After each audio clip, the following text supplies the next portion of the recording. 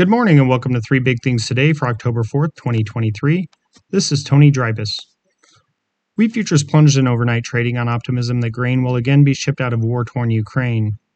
Corn was little change and soybean futures were higher. 3 Ukraine ports on the Black Sea are again accepting vessels to carry agricultural products, according to a Bloomberg report.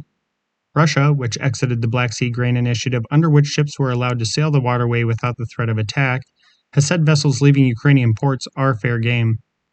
Ukraine set up a separate sailing corridor through which ships have passed in recent weeks. 10 ships have used the corridor thus far, according to media reports. Poland and Lithuania reached an agreement to speed movement of grain shipments out of Ukraine, the country's Ministry of Agrarian Policy and Food said. All veterinary, sanitary, and phytosanitary control will move from the Ukraine-Poland border to the Klaipėda port in Lithuania, which will accelerate transit of agricultural products through Poland, the ministry said in a statement.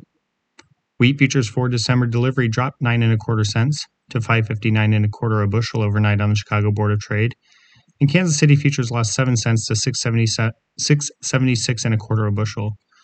Corn for December delivery fell a half cent to $4.87 a bushel. Soybean futures for November delivery rose 7 1/2 cents to $12.80 1/4 a bushel. Soy meal was up $4.60 to $376.30 a short ton, while soy oil rose 0.07 cent to 57.2 cents a pound. Agricultural producers are less optimistic about current conditions and expectations for the future for a second straight month in September, according to Purdue University CME Group Ag Economy Barometer. The barometer fell to a reading of 106 from the previous month's 115. The current conditions index fell 10 points to a 98 reading, while the future expectations index dropped to a 109 from 119 a month earlier. Producers expressed concern about both their current situation as well as future prospects for their farm, the report said. Weakening prices for major crops and ongoing concerns about high production costs and interest rates weighed on producers' minds in September. The declines in September left the barometer and the two indexes down year over year. The Farm Financial Performance Index was unchanged month to month at an 86 print, and the Farm Capital Investment Index rose 2 points to 39. About 75% of respondents to the survey said now is a bad time for large investments due to the high machinery costs and interest rates. Those who believe now is a good time to invest cited strong cash flows.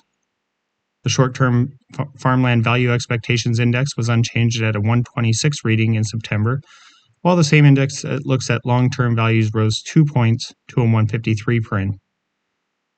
The relative optimism about farmland values expressed by producers is somewhat surprising given concerns expressed about the high input costs, rising interest rates, and the risk of lower crop and or livestock prices, the barometer said.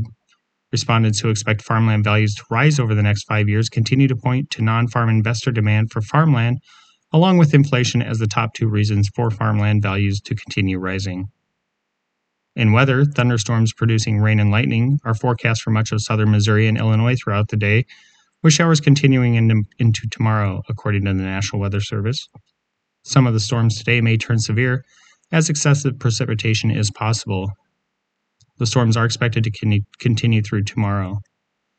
In northern Indiana and Ohio, meanwhile, isolated storms are possible tonight, and additional storms are forecast for tomorrow and potentially into the weekend. Severe storms are not expected, but locally heavy rain is possible, the National Weather Service said.